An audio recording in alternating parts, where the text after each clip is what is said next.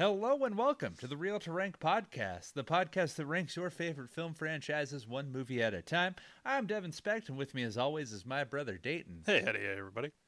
And it's Halloween! Today is the day, October 31st, 1978, or presently. 45 years ago. Yeah. Anniversaries and all that. Halloween H45. Mm-hmm. That's Halloween 1 today. Yeah, Halloween OG, the first one. Why not? Yeah. I mean, it seems appropriate. We're going to do the whole thing eventually. The biggest thing is that, today's Halloween. So, yeah. Why not? We'll probably do one every Halloween until we're done with them. Yeah, so you got like 13 years of Halloweens.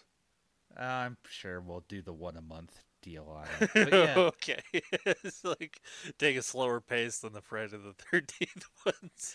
You know, I hope you're ready to just step into the long haul. This is a long-term project. Really long-term. Yeah, well, there's so many of them. This is the... Yeah, there's 13. This is the Helen of Troy of fucking horror franchises. Like, it's a face that sailed like a whole bunch of ships. Yeah. Michael, that fucking Kirk mask fucking launched 1,000 fucking movies. Yeah, that's how it works. So it's the first one, kind of the proto slasher. I mean, you could argue that Psycho is like that's the a good point. First. Yeah. It probably actually has a pretty good claim to that. But in terms of what everybody popularly knows, the things that happen in a slasher movie, they happen in Halloween more so than in Psycho. It's the fucking blueprint. Yeah. It is, we did Friday the 13th and are continuing to work on that. But that cribs so much from this movie. Yeah, the first one basically rips this off. Like, except for the big twist, Michael Myers doesn't turn out to be Laurie Strode's fucking mom, or even though that'd be pretty interesting. Or, depending on who you ask, he could even be her brother, gasp. Yeah, depending on, I don't know, what fucking timeline or universe, part of the Halloween multiverse this exists in. That's kind of its own thing that's kind of weird about Halloween. It really is. It has like there's this one set of movies, and they're like, no. We're just going to make a bunch more movies that are directly a sequel to Halloween. And then, no. Rob Zombie's going to come in, and he's going to do a couple of his movies. It's pretty, it's a like, fucking tangled web. It's a Gordian knot of fucking horror mythology. Because, you have the first two, and then Season of the Witch, which we have covered, that is unrelated to everything else. Yeah, so I guess we only have 12 movies to go. Yeah, we did sequel we did Season of the Witch. Sequel of the Witch. I like that one better. Yeah, that was a great one. Yeah. And then it's like, oh, no. Yeah, then they make like more. And it's like The Return of Michael Myers is part 4. Yeah, and then it's The Revenge of Michael Myers, which isn't that everything anyway. Why would he have his revenge? And then like those 6 are, the 5 of them are their own thing. And then Halloween H2O is like, only the first 2 count. And then they do their own thing. Then Rob Zombie does his own thing. And then the new ones are just like, only the first Halloween counts. We're taking it back to basics. The first one's the only, which is a bummer because the second one, I don't think there's anything particularly wrong with the second one. We'll talk about it when we talk about it, but. Yeah, later. At some point we're going to talk about the sequel. But yeah, there's one specific detail is why they fuck it, spoilers to a movie. Yeah, doesn't matter. In Halloween 2 they say that Laurie is Michael's brother. No, Laurie is Michael's sister. Yeah, that too. That's why they were like, this gender swap doesn't work. We don't know how to rectify this fucking. It's like really controversial for 1980. It's not even that. It's just they don't know how to. It's just the writing of it. They just don't even know how to process it. Like, it's that doesn't compute. What? Huh? But why? It's John Carpenter and Deborah Hill turned into a bunch of dum-dums. No, they had no. Yeah, it was like whatever. Also, he ostensibly fucking dies. Yeah. He gets blown the fuck up, which is why the return of Michael Myers is like, from what? Ashes? Well, Jason returns from everything. But he's a revenant. Well, so's Michael Myers. No, Tommy Jarvis didn't. Laurie Strode doesn't come out there and unbury him with Horseshack. Or I guess John Travolta in this case, because we got to keep the... That would be great. Whack him around with a fucking lightning rod. That would be awesome, though. Yeah, she just, like, digs up the grave and then just starts stabbing him. And then, I don't know, a lightning bolt causes young Tommy Doyle goes, die, die, die! Shaves his fucking head. I'm going to be confusing all that shit with these Halloween movies. You know that, right? Yeah, it's all going to be a big fucking blur. Yeah. But yeah, this is John Carpenter. I guess breakout movie would be. Mm-hmm. Yeah, this thing was a monster hit. I mean. Oh yeah, on a little budget. Little like $325,000, making the money that it did, knocked it out of the park. Oh yeah, which is why they decided to rip it off. Oh totally. Well, and I think that's one of the things I really like most about this, Halloween 1 is that kind of down to earth, kind of gritty filmmaking nature of it. I really like movies that have to do that, especially ones on a budget. Like It Follows does a similar thing, where they have a story and they don't it doesn't branch out unnecessarily. Everything kind of keeps within the boundaries that they have to, and I like that kind of storytelling. Yeah, it's a lot of tension, and if you look at it in terms of a slasher thing. I watched this one with the girlfriend, and it was it's not as bloody. Like there's blood, but it's not. It doesn't revel in the death. It's like Jason fucking Mike Myers fucking only strangles people mostly. It's a lot of stabs and a lot of like hand. He strangles people a couple times, like the girls he strangles. The thing that I got out of it is that Michael Myers is a process killer. Like it seems like in my kind of thing, he's much more interested in just stalking people, and that the kill is just like, oh well, I guess I have to, and it's just very utilitarian. But he's much more I think he gets a thrill out of the hunting of the people, and then actually having to do it is just okay, whatever. Yeah, that's the part that's not interesting, or even in some weird fucked up psychology, oh no, I don't want to be told on. Stab.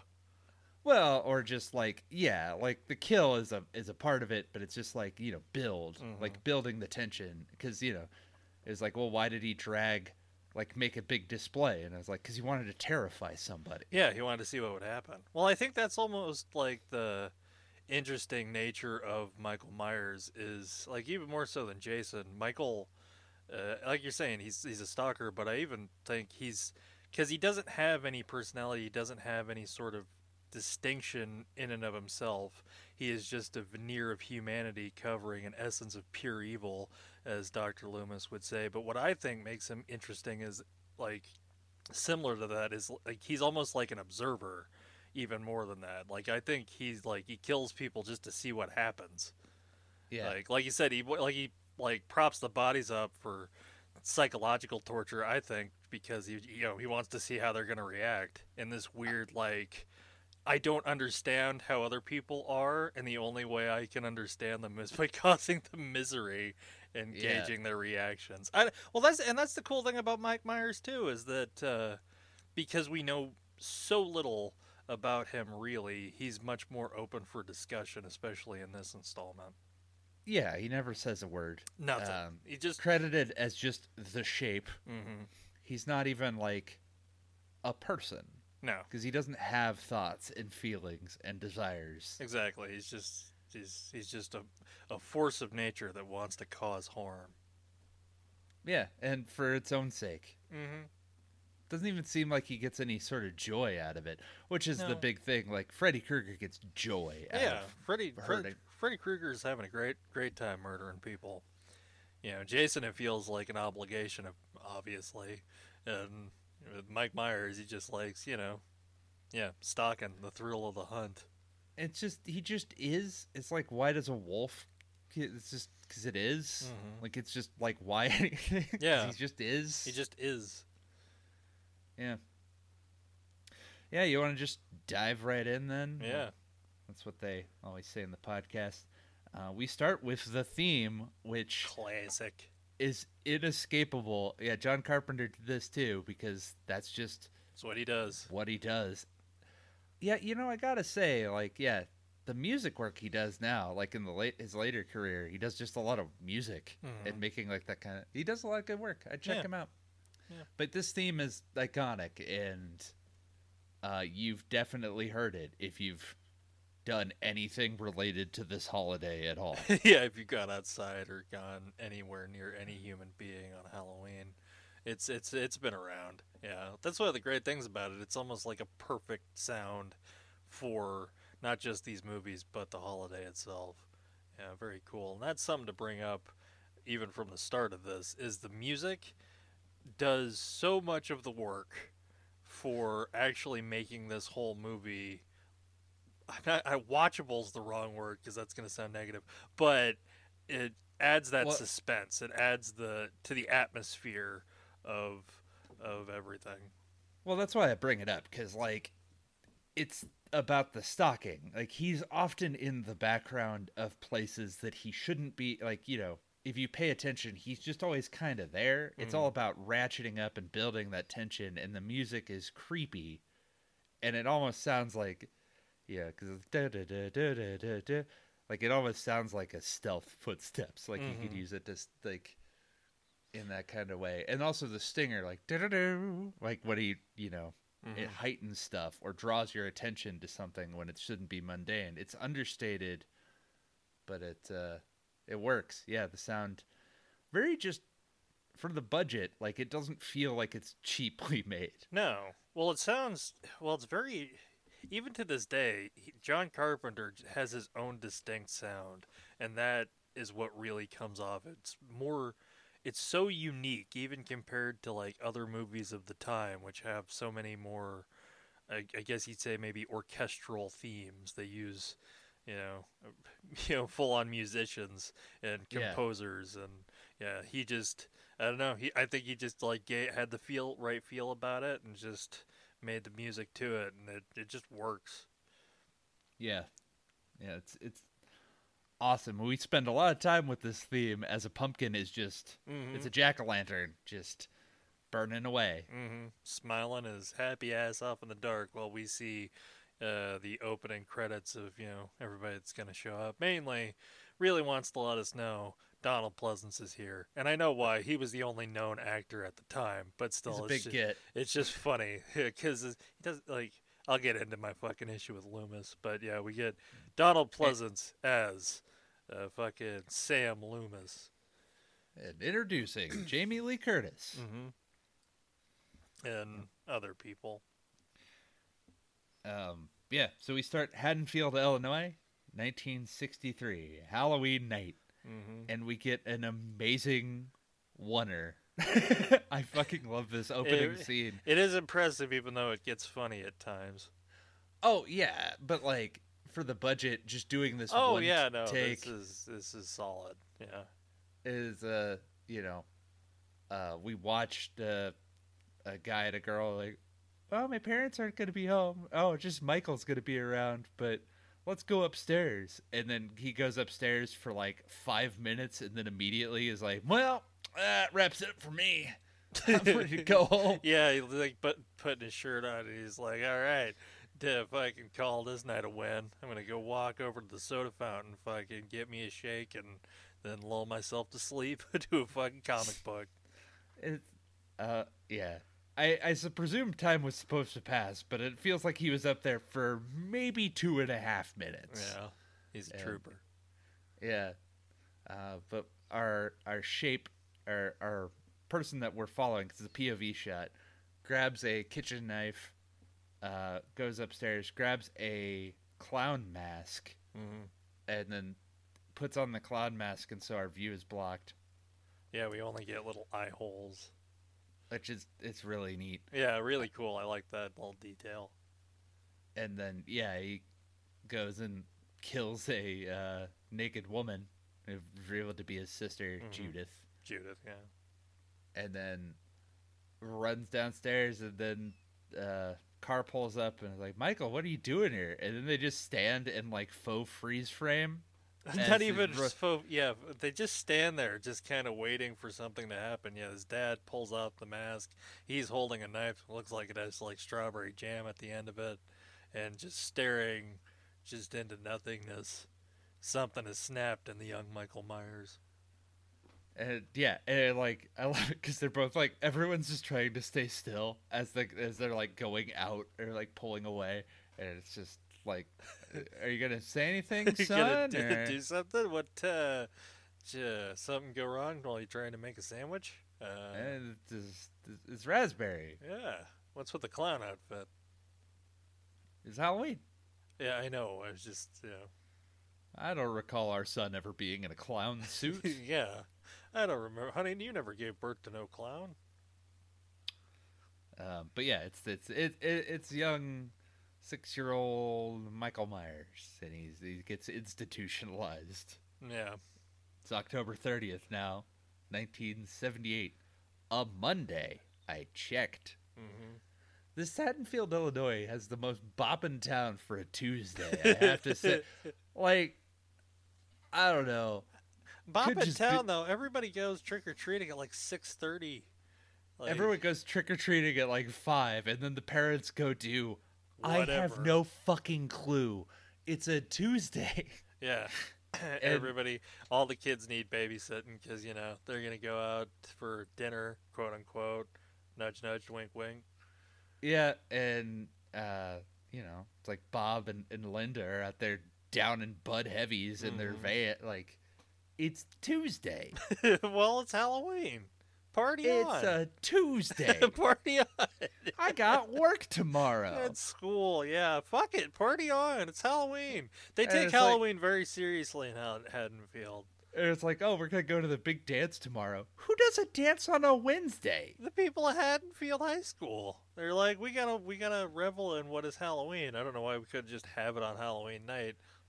But the Haddonfield Hatters? Yeah. Yeah. But we meet our Dr. Loomis in a car with a nurse, and they're transporting. Are they transporting or picking up? I think they were going to pick him up to take him to, because like Loomis is trying to tell, like, I think he mentions he's going to tell the judge, like, you got to lock him up forever, throw away the key, put him in the hole, like, don't talk to him, he's pure evil, because that's all Loomis says about Michael is pure evil. We've nailed down everything that you need to know about Dr. Loomis. Pretty much. Forever. Pure evil. He's evil. He has black eyes, like a doll's eyes. Yeah, he's like, he feels nothing. He absolutely will not stop until you are dead.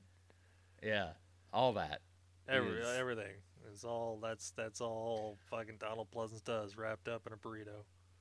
And the nurse is like, "Oh, well, what are we gonna do when he gets there? I don't know. Give him elephant tranquilizers, fucking for the rest of his life."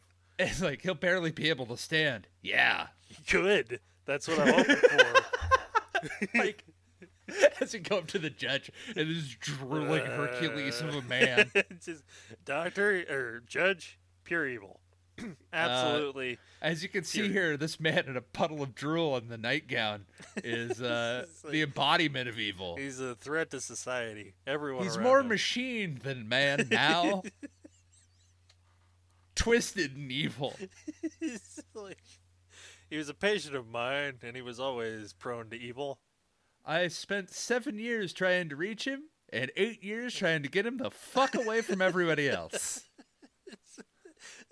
Man, they're so specific with like what Jason and Loomis were like doing Michael. in terms of that. What? Michael, Fuck it! I told you this was gonna happen. What? See, no, it's entirely different. One wears a hockey mask. The other wears glasses. Oh man, Michael Jason. Yeah. Yeah, George Michael. Mikey Mize. Yeah, and the nurse is just chain smoking there. Like, okay, well, it's time to pick him up. Oh, what are these?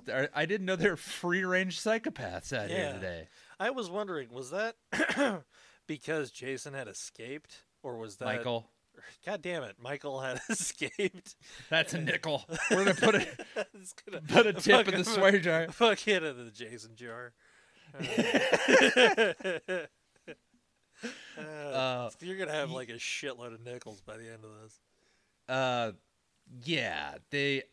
My impression is that Michael escaped, and in so doing, took a lot of other people with him as like a distraction or whatever, just to get him out of the collateral in terms of his escape, because we don't get much information on. Like, we literally they roll up to the gate and they see people walking around, and then Loomis runs. He does something. Is there like a phone up there? Well, he gets up and he tries to go to the gate and just like, what's pure evil? He's evil. Yeah, absolute evil. Where is the evil? Please bring me the evil. I gotta deliver the evil to a judge. I request to speak to the boogeyman. Formally. And then guy goes up on the car, breaks a car window with a fucking palm heel strike. Well, at first he grabs the nurse by the hair and freaks her out, and then she like goes from the driver's side to the passenger side, and that's when he breaks the window with the palm of his hand. And then intensely strong. Oh God, freakishly strong. Hercules of a killer. And she escapes the car, and he gets in and then drives off. And Dr. Loomis runs up and he's like, "Pure evil! Pure evil! Get that guy's plates. It's evil. Call it in, but don't tell anybody. Pure evil." We don't want to alarm the people that there's a murderer on the loose. Roaming around, this being of pure evil. Psycho killer, say. Oh, God. Loomis. I have such an issue. He says, the evil is gone. Yeah. That is his direct, the evil is gone. Mm-hmm. The evil has departed this place. Well, because even in the car ride, he was like, we'll just take it before the judge. Or like, isn't it a he? He's like, yeah, sure, whatever you say. Yeah, I guess. I mean, it's a matter of opinion. Not in my medical opinion, lady. In my medical opinion, this is a being of pure evil, and evil has no objective gender. I have a gun for the evil. Mm-hmm. It has a permit. I have evil stopping bullets. Evil. I prescribed them for his death. So anyway, it's October 31st. Mm-hmm. I hear that's Halloween. Yep. That's today. Yeah. That is today, isn't it? Anyway, fucking... Yeah, it's Halloween. Synergy. It's Halloween in Haddonfield. Biggest event of the season. Halloween in Field. Oh, man. Haddonfield is like one of your atypical places in Illinois where it's got clean streets, friendly folk. Looks like a place you want to live. Oh, that's because it's California. Yeah, it's totally. It's in that adjacent place to Shermer, Illinois, where it's that idyllic version of Illinois. Because it's also it's one of those places in Illinois where it's sun up until 6:30. It's fucking crazy. But yeah, it's because it's in California and made in the summer, and they had to source leaves and just throw them for the set. We also get some shots where it is obviously man, the weather on Halloween Day is very strange at Haddonfield because it's really sunny, and then it rains for a while, and it's really sunny again, and then man. Well, and it's nice, and you don't have to wear a coat. Mm-hmm. I'm that's not Illinois. That's not at all like Illinois. is a fucking heat wave. Yeah. Why didn't they just set it in California? Was there a special connection to Illinois? I think that Illinois has, like, California, I would say, especially in the 70s, had a lot of, like, killers like that, but Illinois might be like a sleepy town kind of thing. Even though I think Gacy was in Illinois, but the idea is that, like, it's middle America. Mm-hmm. It's supposed to be the kind of places that's safest houses. Stuff like this doesn't happen. Yeah. Yeah, or, like, it's like any town USA, like Illinois, Ohio, Indiana. They're just so nondescript, nobody cares. Yeah, I gotcha. Okay, that makes sense. That would be my guess, because California has, like, the big city or whatever. Also, California doesn't get more traditional fall. Yeah. You know, and if you're trying to do that and have the nice set deck and everything, I hear you. That wasn't like me. I wasn't trying to shit. I was just like, oh, why didn't you? Yeah. But no, that makes a lot of sense though when you, yeah. Well, like that would be my. I have no idea. Works for me though. Like that would be my guess. We can roll with that. Yeah.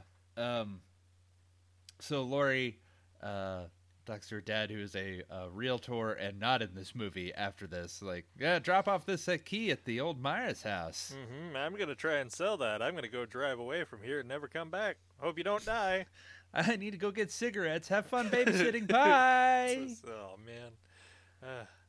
Well, it's because it's the 1978. Everyone smokes. Oh, like they just hand them out in the mail. Yeah. It's like they get them in your rations. The teacher's smoking in the classroom. The students are smoking in the classroom. It's Tommy Doyle's 8. He's chain smoking camels. Exactly. Michael's fucking smoking while he's under the mask. He's like, oh man, isn't this great? Like, why is there smoke coming out of your eyes? Smooth. Oh man. Yeah. So, drops off the. Well, she walks to the house and drops off the key, and that's where we meet Tommy Doyle, aged, like, I don't know, 8? Age whatever the hell. And he's like, hey, Laurie, when we babysit, will you make me a jack-o'-lantern? Will you will you read comics? Can we watch TV? Yeah. Can we overthrow the government? He's so much shit. He's like, why, Tommy Doyle? He lists all these things. And like, can we make a jack-o'-lantern? Can we eat candy? Can we stay up late? Can we braid each other's hair? Can we form an insurgency? Can we investigate the death of Princess Anastasia? Can we fabricate a claim on Westlandia? Can we figure out the mystery of D.B. Cooper? Can we build a boat to San Juaneo? Will you make me popcorn? Yeah. Yes, I can make you popcorn. And maybe the San Juaneo thing. I'm not sure. I'll get back to you on that. Yeah, they go to the Myers house. Like, I can't go there. Lonnie says that the place is haunted as shit. Bad shit went down in that house. Can't you see the broken window? Yeah, nobody's going to want to buy this thing. Your dad's a fool. I hear there's a dead dog in there. Sheriff thinks a skunk got to it. I don't even know how that fucking works. Big ass skunks in Illinois. Bite your head off, man. Skunks. Like everything looks fine except for the fallout, like fauna and flora in the background. Yeah, it's like, I don't know how you'd sell that house. Like, you repair the windows at least. Yeah, I mean, maybe sweep the floor. I feel like the whole place gives a certain ambiance. I love the fact that a rain gutter could just crash down at any moment and scare the shit out of you. Don't you want that in your life? And they even have one person doing a showing, and he just kind of breathes heavily on the screen door as Laurie drops off the key. Yeah. Because that's all that Michael does. Yeah, breathes. He heavily. That's his only real. That's his only real feature aside from his physical feature. That's his only real personality trait is heavy breathing. Yeah, he is missing his inhaler. Mm-hmm. Yeah, well, I mean, it's tough to breathe under that mask.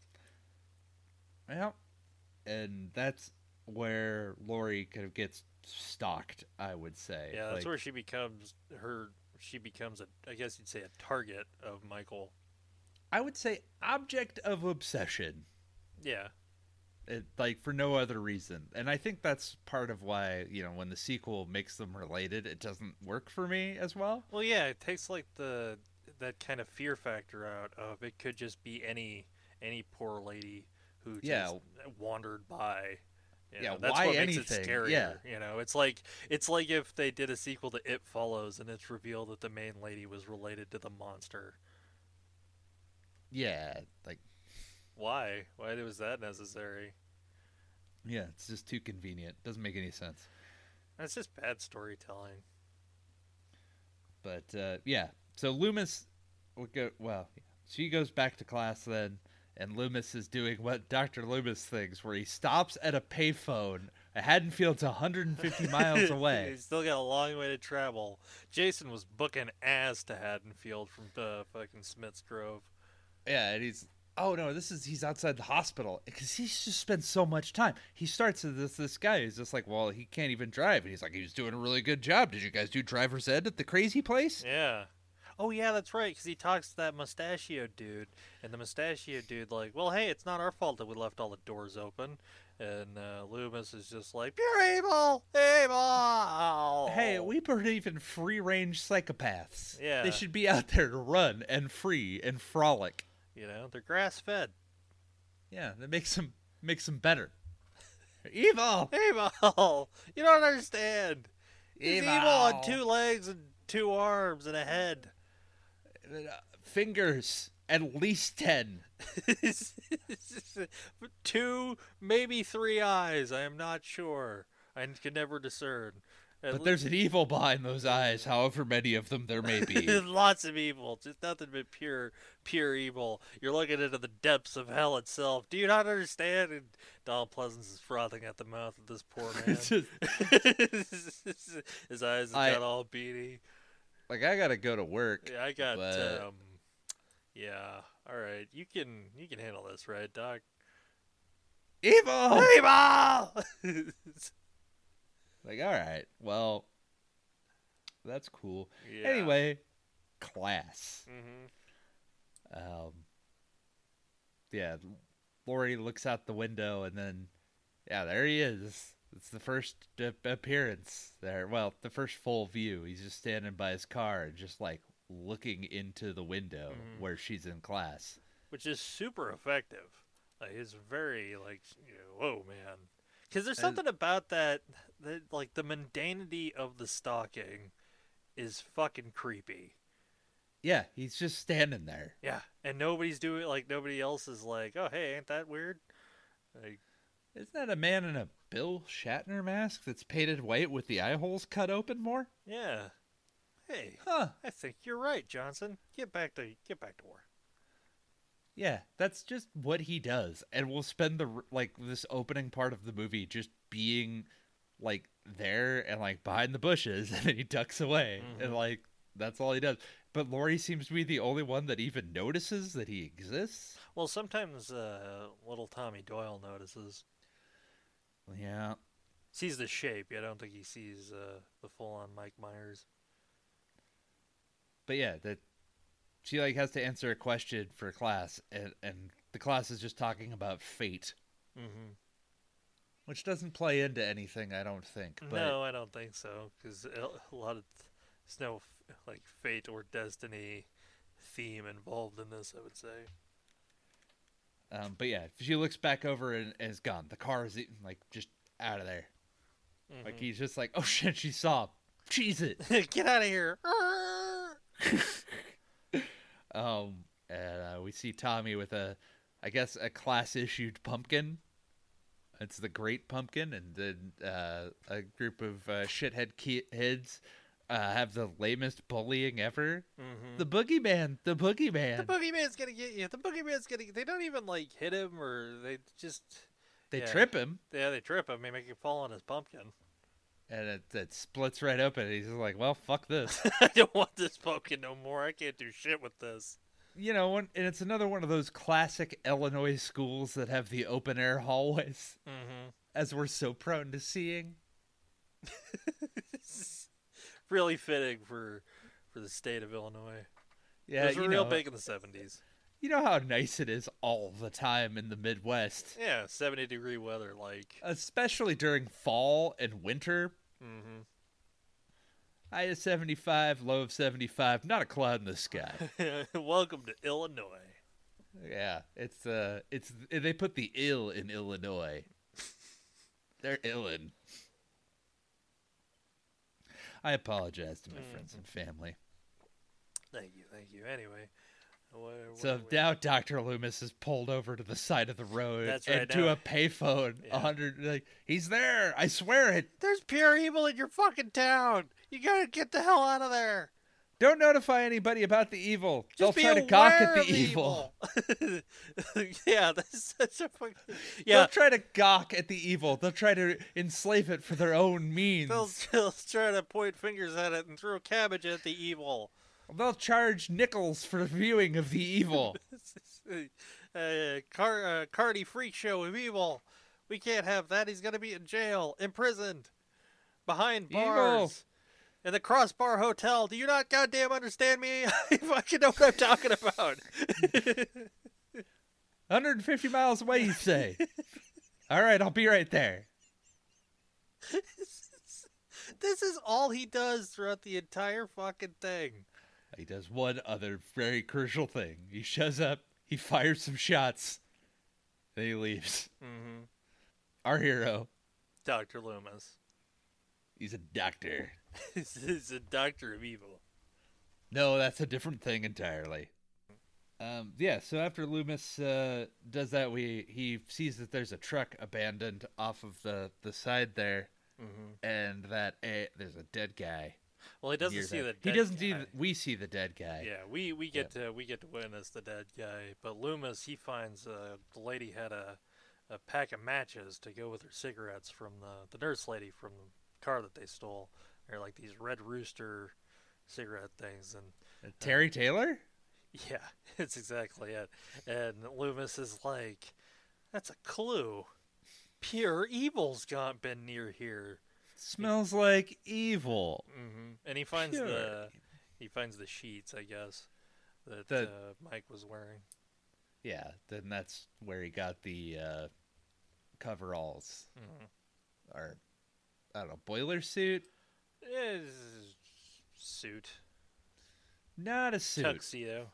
Yeah, full of spats. he's got his oil soaked tuxedo. Yeah. So, Laurie's now continuing to be stalked. To meet up with her friends, Annie and Linda. Yeah. Linda's a cheerleader, and Annie is also a babysitter and the sheriff's daughter. And they talk about boys, and they walk and talk. And there's more. Michael, is behind the bushes. Yeah. He's like, oh, can they see me? No, they run away. I hope they don't see me. And then, he's like, oh, there's some guy at the bushes. And Annie goes over like, oh, he wants to talk to you. He wants to take you out tonight. And Laurie's like, what? What do you mean he wants to take me out tonight? And she runs over, and Annie's like, gotcha. There's nobody there. You're going crazy. You're a fool. And he drives by and oh, is that the whatever? I think he's cute. And it's a dude in a mask. Yeah. She barely saw him for a half second too. I like his pale skin and his non-eyes. His sick complexion and his fucking dark brown hair and the pure evil seething right out of his eyebrows. I think the boiler suit is happening. And Annie says something to Jason and the another fucking Nickel. Michael in the car, and he stops abruptly, and we wait on this moment where he just stops, and we're building tension, because what the hell is he gonna do? Is he gonna run him over? Is he gonna come out and get him? But nope, he just drives off. But it does freak them out. It does, yeah. Yeah, because they're like, hey, speed kills. And then he stops. And he says, I hate a guy with a car and no sense of humor. Just those two things together, though. Yeah. Everything else is fine. If you have no sense of humor and only a motorcycle, I don't know how you fall on Andy's scale. You're just rejected. No sense of humor in a boat? Yeah, in Illinois, yeah. What about no sense of humor in a four-wheeler? Oh, Jesus. I think that's close. Yeah. No sense of humor in a hang glider? I love a humorless man on a hang glider. I just got this image of this stone-faced fuck just like going through the air, just completely not enjoying any of it. Just like I'm having a time. I can feel the wind in my hair. Magical. But if you have a car, you're gold. You just have to have a bit of a sense of humor about it. Yes. Oh, Annie. Are you okay? And then she runs into Sheriff Lee Brackett. Mm-hmm. Not the author Lee Brackett, the Sheriff Lee Brackett. Named for, the screenwriter. Mm-hmm. Famous writer Lee Brackett, who John Carpenter was a fan of. Still is, probably. And yep, he is the father of Annie. Yep. That doesn't really play into anything. No, not really. I mean, a little bit. For some of the... I'll take this moment to say, if this movie is great on a first viewing, because you're getting the real suspense, and you're getting the real tension of it. But if you've seen it before... Sometimes some things can hit like padding. So there's going to be a scene later where Annie and Laurie run into her dad, and it doesn't feel like it really adds anything except for a little bit of extra time to the final 30 minutes. Well, that's where he's like, oh, someone robbed the hardware store. It looks like all they took was a mask and rope, and I was like, wait a minute, he had the mask, though, before. Was the alarm just blaring for an entire fucking school day? Well, that's what I was like, did he even do it, or is this something to throw us off? Because he doesn't use rope in the later, does he? He might have to take the headstone out, but he's also preternaturally strong. Yeah, I thought he just ripped it off, ripped it right out of the ground. He's been eating his fucking Wheaties and just like... Grrr! All they feed him is fucking protein shakes in the fucking... fucking Smith's Grove Institution for the criminally underappreciated. Yeah, you know what this boy needs? Protein. just chock him full of protein. Oh, man. Maybe we can flush all that evil out of him. Yep. So, yeah, there's trick-or-treaters. And Laurie just kind of goes home. This day just seems like it takes forever. Like she answers, she takes calls. Mm-hmm. She sees Michael out of the window, and then he just hides back again. Yep. And, like right in front of her face too. She doesn't change her eyes. Do not change the direction. She's looking directly at him. But we cut to seeing him there, and then cut back, and he's gone. So obviously he turned invisible. Well, no, he just He's hidden in plain sight. We don't get the stake on that though, where we get to see him awkwardly hide behind the bush. The Tatsu Ninja vanish. Yeah. Yeah. So she gets a call, and it's just chewing. And you're like, "Who is this? Who is it?" And hangs up and is like, "Oh, it was me, Annie. I just had this really big ball of popcorn, and I was just gnawing on it." Is that what I know she said she was eating, but this giant ball of popcorn. I just what were you eating? Why were you waiting this long?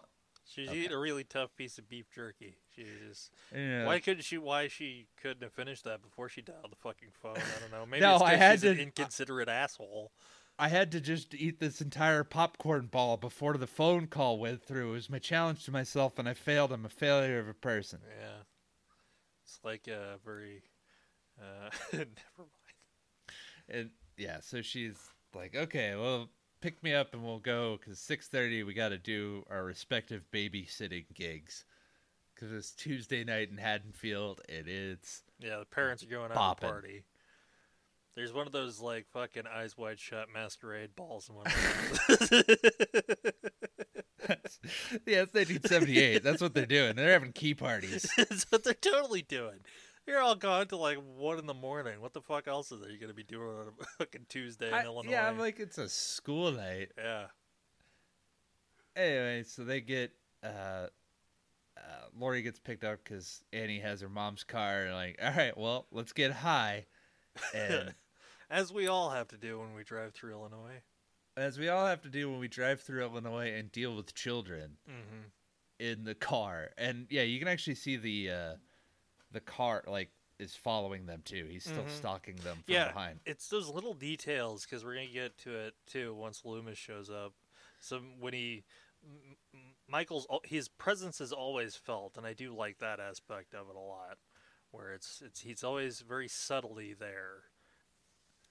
Yeah, and it's like one of those things that you just kind of notice. It's the unease, you know? Yeah, it adds to that overall tension. But yeah, they like, all right, well, let's get high. Loomis is continuing his investigation by going to the cemetery. Doesn't go to the police first. Goes to the cemetery. Because you gotta catch the evil in the act. And the guy's like, fucking whole day behind. But yeah, he fucking finds the graveyard boss. Guy, another fucking man in denim. He's fucking clad in denim, this old guy, and he's like, oh yeah, fucking Judith Myers, plot 20, row 45. Lots of dead folk here in Haddonfield. Yeah. Oh, you know, this kind of thing happens all the time. Old Charlie Barker, he over to the town a ways back. You know, he went home, he ate his dinner, he said his prayers, and then he grabbed a hacksaw. And Loomis is like, are you done? He's like, oh, no, I haven't gotten into the grisly details. Yeah, there's tons of that show. My God, it was fucking horrible. There's an absolute tale of grisly murder and horrifying fate down to this poor family.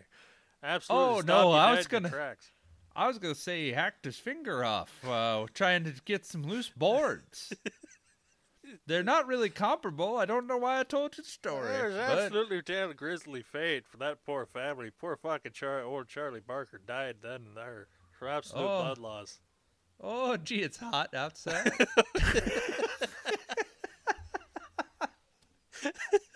It's like, the Loomis is like, are you done? I got pure evil to fucking chase after. I don't need your tales of familial woe.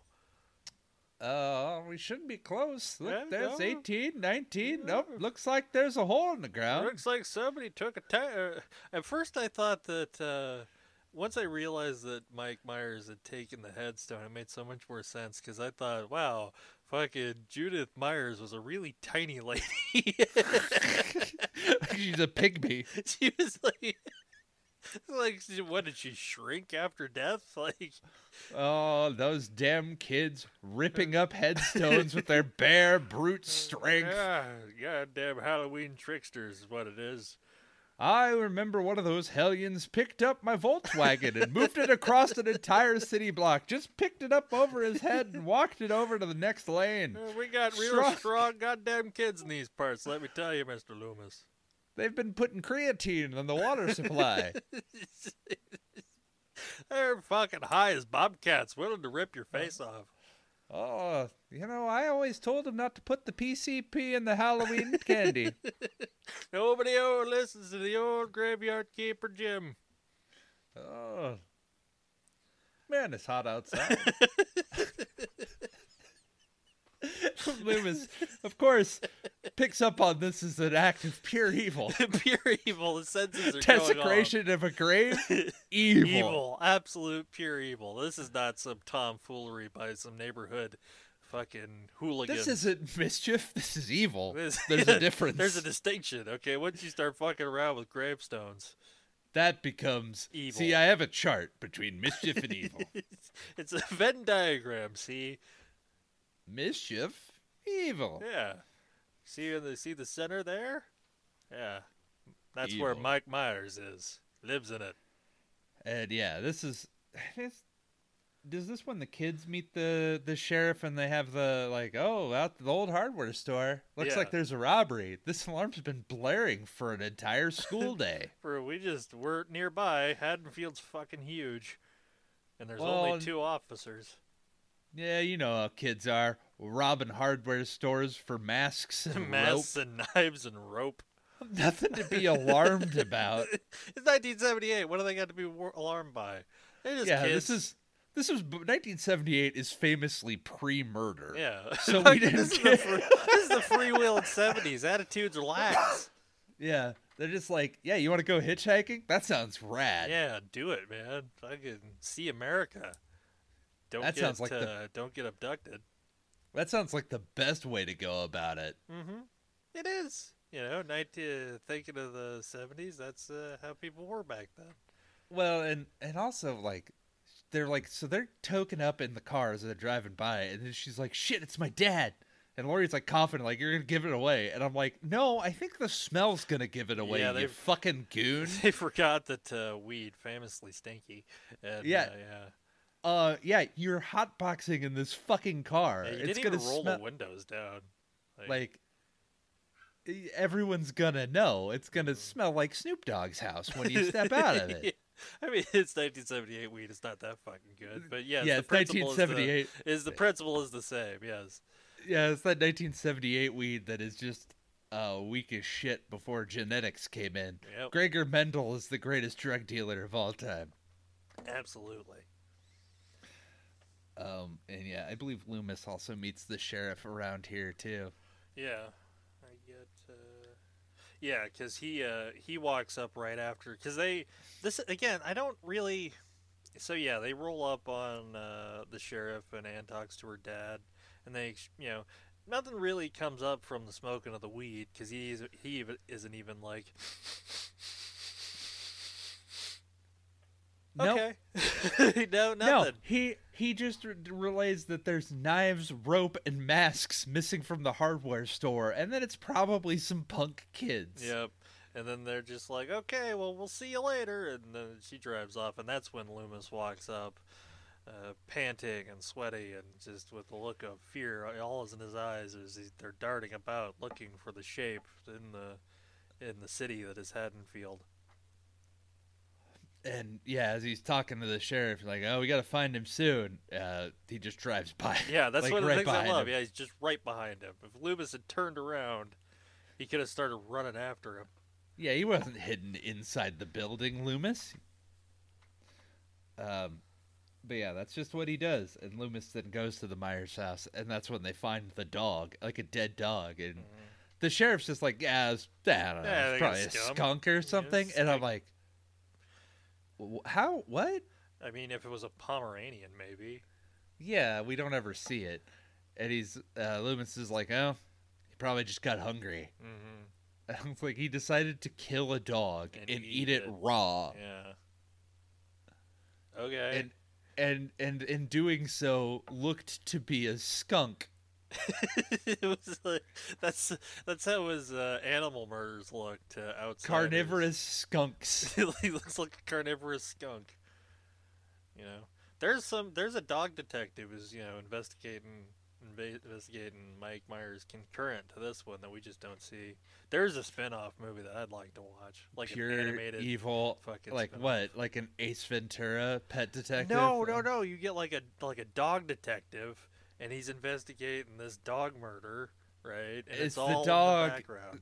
So is this a detective for dogs or a detective that is a dog? Yes. Gotcha. Okay. Dope. I'm in. Yeah. See, this will be like that Legion of Super Pets movies, but for horror. We'll get. We won't get Dwayne Johnson though. We'll get. I don't know. Roman Reigns. Roman Reigns can voice this dog detective. It's his yard. He is the big dog. Exactly. Yeah. But yeah, as they're talking, a gutter falls and breaks the window, and Loomis just pulls out his fucking gun. Yeah, as if Mike's gonna come in out the fucking second floor window. Oh and, yeah, he's crash capable of fucking. He learned a lot of shit at Smith's Grove, like parkour, like. Yeah. Oh, not parkour even. He's just gonna jump clear and leap through leap windows. Yeah, he's a high jump champion of the universe. And this is where we get more of the backstory about, 7 years I tried to reach him, and evil Evil. He's evil. If I could just non-stop evil. You don't understand, Mr. Sheriff. Absolute.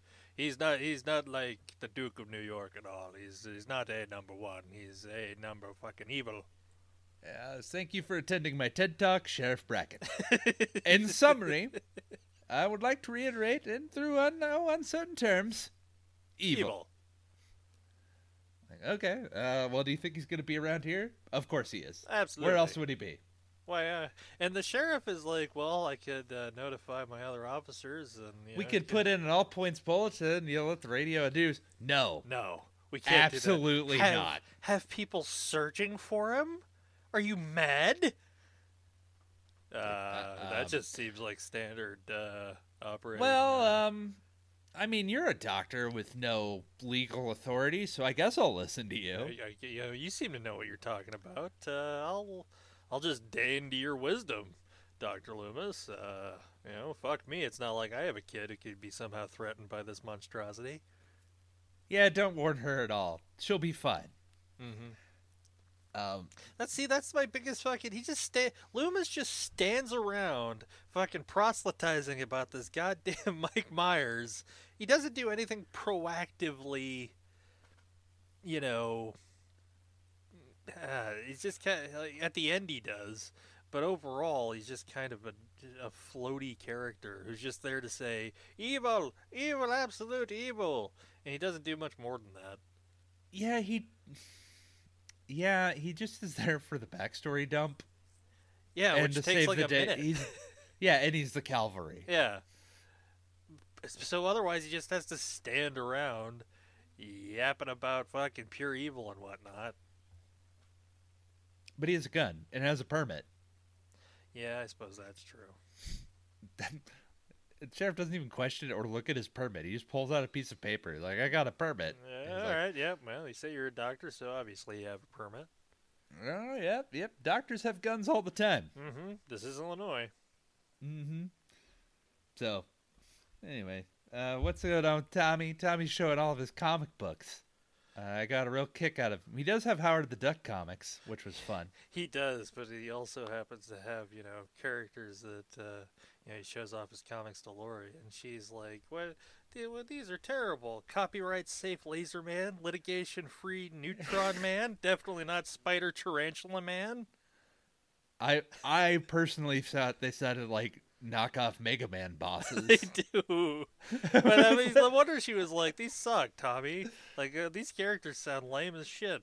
I have to hide them from my mom. She doesn't like that I have them. She wants me to read more mainstream stuff. Yeah, she doesn't like this creator-owned shit. This is all like, she burned on my Robert Crumb comics.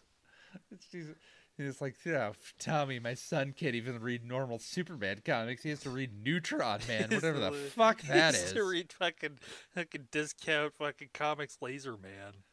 Laser Man sucks, Tommy. I can't believe I raised a failure of a child. I'm leaving. Hell? Oh, Tommy Doyle, you're a disappointment. The D in Doyle stands for disappointment. And yeah. Did you notice they were watching The Thing, though? I did. So yeah, that's kind of a fun fact. Or fun, like, could you tell John Carpenter liked The Thing? You could. Crazy. You totally could. Yeah. And Lori then goes and has a conversation with Annie over the phone talking about Ben Tramer. Mm-hmm. He's so cute. He is the cutest boy that Laurie Strode ever did see. He is going out drinking with some other kid, though, on a Tuesday. My God, it's a Tuesday and it's a school night. It's Halloween. It's Halloween in Haddonfield. It's the hottest fucking holiday they got. Just start crushing beers. There was a murder 15 years ago. It reminded them all of their mortality. Live it up every Halloween. Yeah, you could be like Judith Myers. Yeah. And not be alive on Halloween. Who wants to be like that? Dead. Yeah. The exact opposite of living it up. Mm-hmm. But yeah, he's like, I talked to Ben Tramer and I told him that you two want to bang. And he's excited at the prospect. He's like, and Laurie Strode's like, I said no such thing, madam. And he's like, okay, well, now that I've thoroughly blackmailed you, Paul said he could sneak out. Paul's a boyfriend. We've kind of glossed over a lot of the details. Yeah. But Yeah, Paul's gonna come over. We're gonna bang in these people's house. Can you watch this kid I'm supposed to watch while I do that? Mm-hmm. And Lori is just like, yeah, I guess. And yeah, because Annie makes a met. Annie is inept and somehow spills melted butter all over her entire clothes and decides to get buck naked in his home. Yeah, was really strange. She's making popcorn and then makes so much butter. Like, obviously, is handling like a giant tub of molten butter and spills it all over herself, like her shirt, her pants, everything, and feels the need to strip down and, find what, like, I guess one of Lindsay's dad's fucking shirts. Yeah, and then go to the detached laundry shed. Yeah, fucking Lindsay's fucking folks have a palatial estate in Haddonfield. I was just like, man, that's got to be a pain in the ass in the non-winter of Illinois to go wash your clothes. Like, you'd have to, Mm-hmm. Right? Yeah. Well, I mean, it is always a nice, cool 75 degrees in Haddonfield.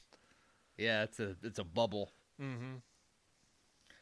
And yeah, there's a dog there named Lester that she hates, and the dog is barking, and gets sent outside, and Michael kills the dog. Or I'm going to say doesn't. He hugs the dog so much that it goes to sleep. Yeah, we could just infer that. Yeah, he's a dog lover. He just gives it a big ol' hug. Yeah. This German shepherd named Lester. But yeah, they're watching the thing and talking about the boogeyman, because Tommy's really scared. He's like, I see him. He's over there, the boogeyman. And then he disappears again. Yeah. So, yeah. Annie, by the way, for her credit, continues the ineptness streak by locking herself in the laundry room somehow and then getting stuck in a window as... Somehow. She tries to escape the laundry room through this window. She doesn't pull anything away fully from the window, and then she gets stuck in the window. And, I can't help but think that some pornographers saw this and took notes. Yeah, probably. This is the source of a whole bunch of subgenres and places. Just like, laundry room stuck in a washing machine, you say? Yeah. Write that down, Johnson. It's good work at the porn factory. That old-timey porn factory. The union porn factory. Yeah. They could clock in and out. Big punch clock. Yeah, it's a living. Yep. Yeah, well, if you build it, they will come. Ha, ha, ha. Yes. So yeah, Lindsay has to go, because Paul calls, and she's like, I'm fine. He, like, rescues Annie and embarrasses her, breaks the bro code. She does, like, she just hangs up too. She's like, I'll go get her. Just hangs up on Paul. Fuck this guy. Yeah. Can't even show up in our movie. The fuck. Yeah, I know. Well, he gets to survive, so I guess that's a bonus point for Paul. So yeah, she arranges to get Paul over there, and that's where the kids are consolidated into one room. Mm-hmm. Yeah, Annie takes Lindsay over to the I guess Tommy's house, right? To the Doyle residence, which is right across the street. Yeah, she's still wearing basically a no shirt. Pant. Yeah, just her underwear and a shirt, like a button-up shirt, and a blanket. Mm-hmm. And yeah, she that butter will never get out of those clothes. She's like, I can't be walking around like this. I'll smell delicious. Yeah. People will come after me. They'll think I'm some sort of walking ball of popcorn. Oh, look at this butter-smelling tramp.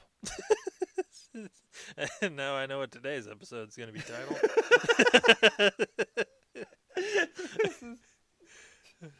And so she's like excited to go to her car, and so she walks to the car like, oh, forgot my keys, and then walks back, and then she's thinking of talking about Paul and like trying to figure out everything that could possibly rhyme with Paul. Yes. She's really into Paul. And Paul, I'm not gonna stall and fall with Paul and brawl. Small. Paul's not too small to brawl. He can stand up for himself, and Paul, Yeah, she doesn't get very far before she gets fucking strangled. Yeah, in the back of her car, and yeah, like I said, it's just more of the like in some of the other horror movies that we see, like it's just like a whole fucking stab and like all the blood and everything. But here it's just like, boom, he's in the back, and then he strangles her for a bit, and then she's dead. Mm-hmm. Like there's no, which is almost more unsettling than most of the stuff that Jason does in Friday the 13th. Like it reminds me of how Kelly Hughes' death in part 8 is like stands out because of how bloodless it is. Mm. You know, with the disco room. Yeah, where Jason just also strangles her. There's something like that is really, I don't know, like taking the gore aspect out of it makes it scarier. You know, because there's like a struggle. There's not just like a you know. Yeah. Yeah, I get that. And yeah, Tommy actually sees Michael like carrying the bodies, and he freaks the fuck out. Mm-hmm. But nobody believes him because they can't see it. Well, Lindsay believes him. Lindsay's a bro. Yeah, Lindsay's a ride or die fucking. Yeah, OG gangsta life. Yeah, that's how Lindsay is. Yeah. But yeah, meanwhile, at the Myers residence, where Dr. Loomis has been ranting to no one in particular. Just talking to the bushes, talking about pure evil. You know, have you ever seen pure evil try to eat a bowl of pudding? I have. It's absolutely monstrous and horrifying. He just stares at the wall and stares past the wall, eating his pudding evilly. Tasting none of the joyous flavors. What an absolute abomination Mike Myers is. He'd be eating the chocolate, but not even savoring the flavor. No. And we gave him extra packs, too. He did not care. But yeah, Loomis decides to scare Lonnie and the other bullies. Like, they go up and like, Lonnie, get your ass away from there. And they're like, ah! Oh my god, it's going to kill us. Loomis looks pleased. He does. He looks so happy with himself. Like, look at how I have helped prevent a death today. Yes, that's mischief as part of the chart. Yeah, that wasn't evil. That was just mischief. No headstone taking there. And the sheriff's like, are you done scaring the kids? And they're like, holy shit! Oh my god! Like, okay, well, should I be waiting here forever, or should I just hang out for your fancy words? And you're like, yes. I got plenty of fancy words. I have endless prose that I can say to you about the nature of evil and Mike Myers in relation to that evil. All right, so it's going to be a long night. We'll tell the boys at the station to brew a pot of coffee. Yeah. But anyway, we need more characters. We've run out. So the Bruise, Cruz, and Bob and Linda show up. Mm. You're right. I have a problem with Bob and Linda. Okay, I gotta tell you, they won't make it through to be much of a problem for long. My question is, why did they need to stop at Lindsay's house to have sex on her parents' bed when they have a fucking van? Well, might be stuff in that van. That's a 1970s grade A fuck van. It rolled out the dealership ready to make babies. That's how it is sold by. I mean, it is shag carpeted on the inside, like entirely. It is, and it has like a bitchin' design. The guy that sold it was just like, bop, bop, this thing can handle so much fuck sessions. It's got extra suspension for the real business. Like, it looks like that's what it was designed you're for. Have to install a fucking seat at the top for a lifeguard because you're gonna be drowning in pussy.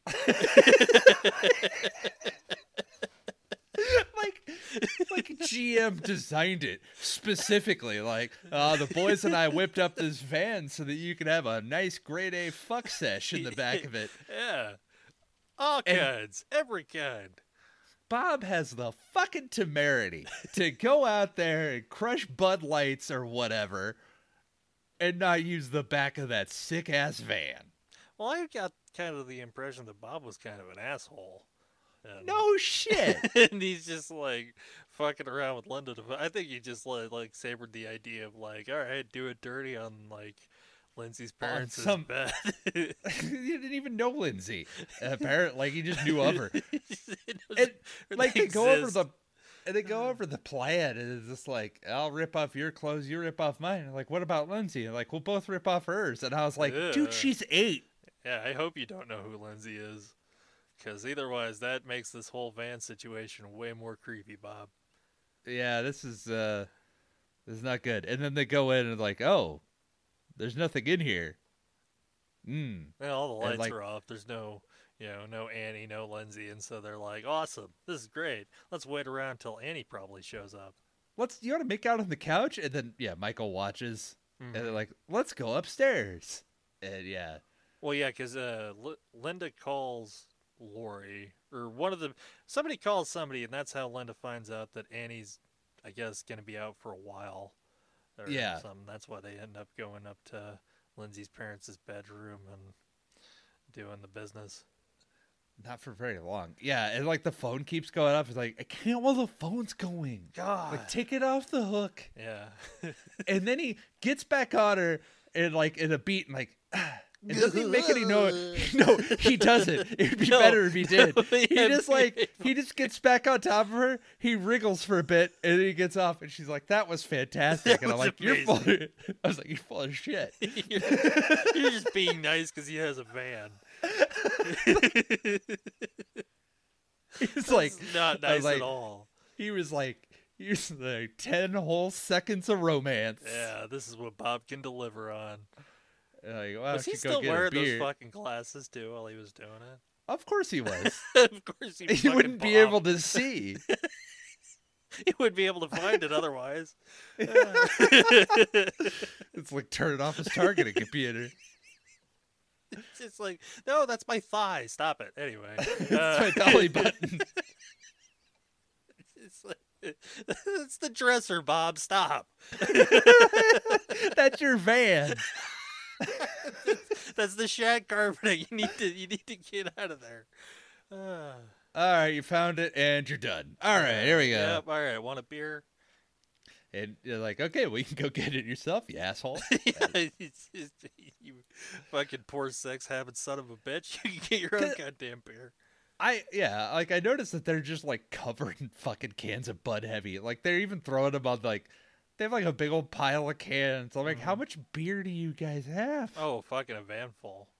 That's why they couldn't use the van. It was loaded down. Tons of beer in the back. Bob was ready to party. It's Halloween. Yeah, hey, come on. It's Haddonfield Halloween. And it's only like, what, 7:30 at night? Come on. Yeah, that's the thing about this movie is I don't know when it all takes place. A lot happens. Thank you. Fuck. Sorry to spell it out for you. I thought it like told you right on the poster. Wow. Fuck. Mm-hmm. So Bob goes down to get more beer from, I guess, Lindsay's parents. Fuck it. You already fucked in their bed. Steal their beer while at it. I assume it's Bob's beer. He's just stashing some in the fridge. I like to think that Bob decided to do more Halloween mischief after fucking in their bed to steal their beer. That's good. That's a good point too. Yeah. Yeah. He's gonna rub his balls on their sacks. Oh shit, too. He doesn't have time though.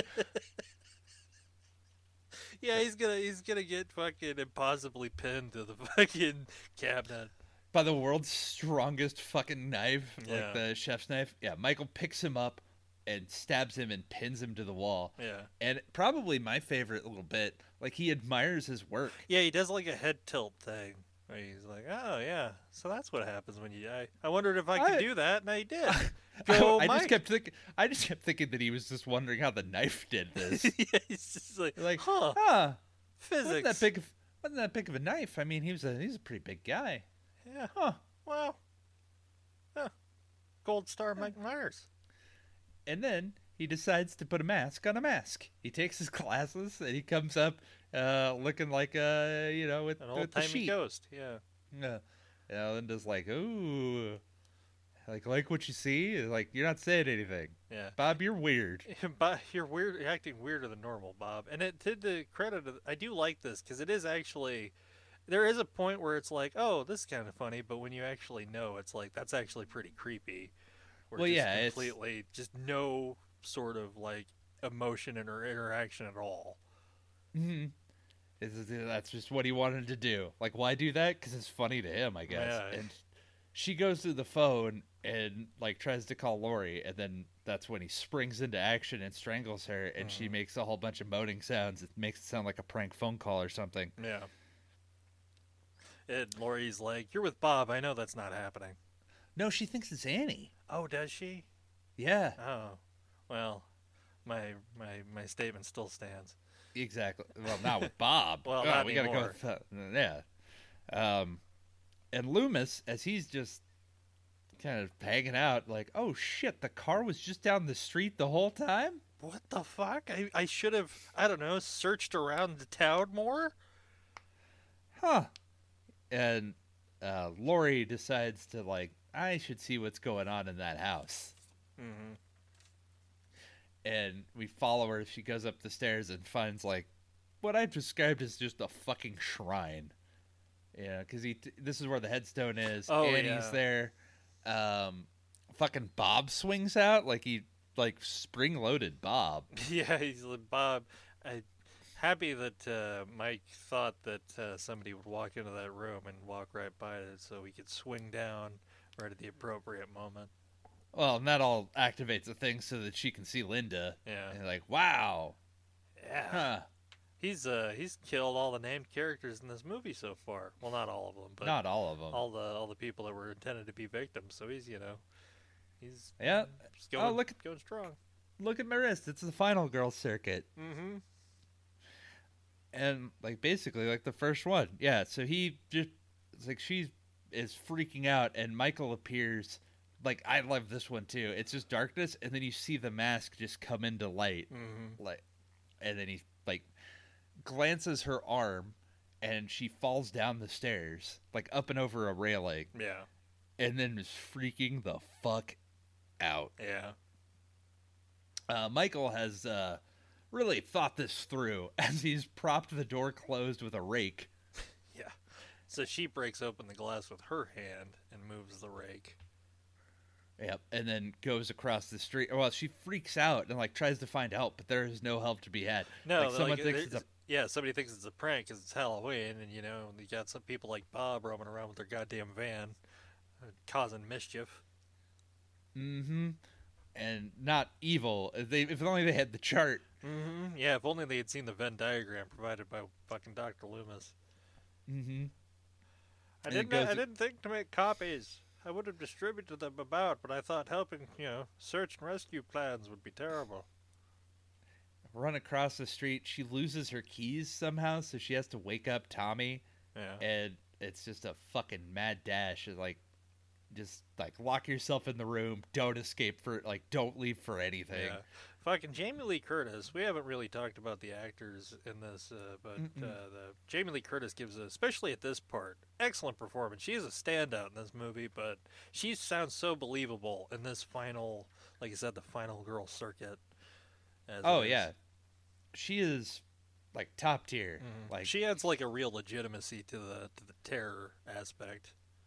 Well, yeah, it feels very, like, accurate, you know? Like, it... But yeah, Michael appears, because I think it comes through the window. Mm-hmm. There's a window open, and she, like, grabs a knitting needle and stabs it into his fucking neck. Yep, and he's like, oh, somebody fought back. I wasn't expecting this. And he goes down the first time. He sees his own blood and faints. He's like, oh my God. Nobody makes me bleed my own blood. It's just I didn't think I had any of this stuff. Like, so he thinks that he's dead. He's like dead. He's like, okay, obviously I'm dead. Okay, I'm not dead. That's when he's gonna get up. Yeah, and they go back upstairs, and she has to hide in the closet. Like, and this is also one that I think's really great because he like fucks around with it too, and she's like trying to stay calm, and like he eventually just breaks it down. She has to stab a fucking wire hanger into his eye. Yeah. This is one, though, where it's like, it's 50-50, because at first it can be terrifying, and then it's like, Jesus, Mike, just fucking break down that goddamn closet door. It's like, it's made of paper, basically. Yeah, it's weak as shit. Yeah, and then she stabs him with the knife, and then leaves it again. She has the kids run out and, like, go and try to find help. Yeah, run to the McGuire's place. Get them to call the police. Tell them Mark and Cherry, yep. Lindsay's there. Lizzie's there too. Yeah, fucking along with fucking Mark. Or I already said Mark. Yeah, the other Mark. Both Marks. Yeah. And so they run out, which is what alerts Loomis. And yeah, Loomis finally decides to do something. He goes where there's danger. Well, yeah, and Michael gets up. You know, it was he the does first the one to do iconic. He does the iconic like sit up. The Undertaker sit up, but it's not. It's reverse. Yeah. But it is really hard to fucking do if you've ever tried. Oh yeah. Like you gotta have some upper body strength because he does it so like just very stilted. Effortlessly. Effortlessly and so mechanically. Again, he doesn't have like Loomis keeps saying there's no real human qualities about him. There's that mechanical aspect to him. Mm-hmm. And yeah, he gets up, and then that's where he gets unmasked. Like Laurie, and you can see he has a one eye closed because he got stabbed in the eye, and then Loomis shoots him once and it still doesn't work. Shoots him again. Mask is back on. Mm-hmm. He falls up and over the balcony. Well, he shoots him like 5 times. Yeah, he unloads. Yeah, he's like, I've been waiting to use this for damn near 15 years, and I'm going to use it right now. I'm going to destroy evil. It's what I've been fucking talking about this entire movie.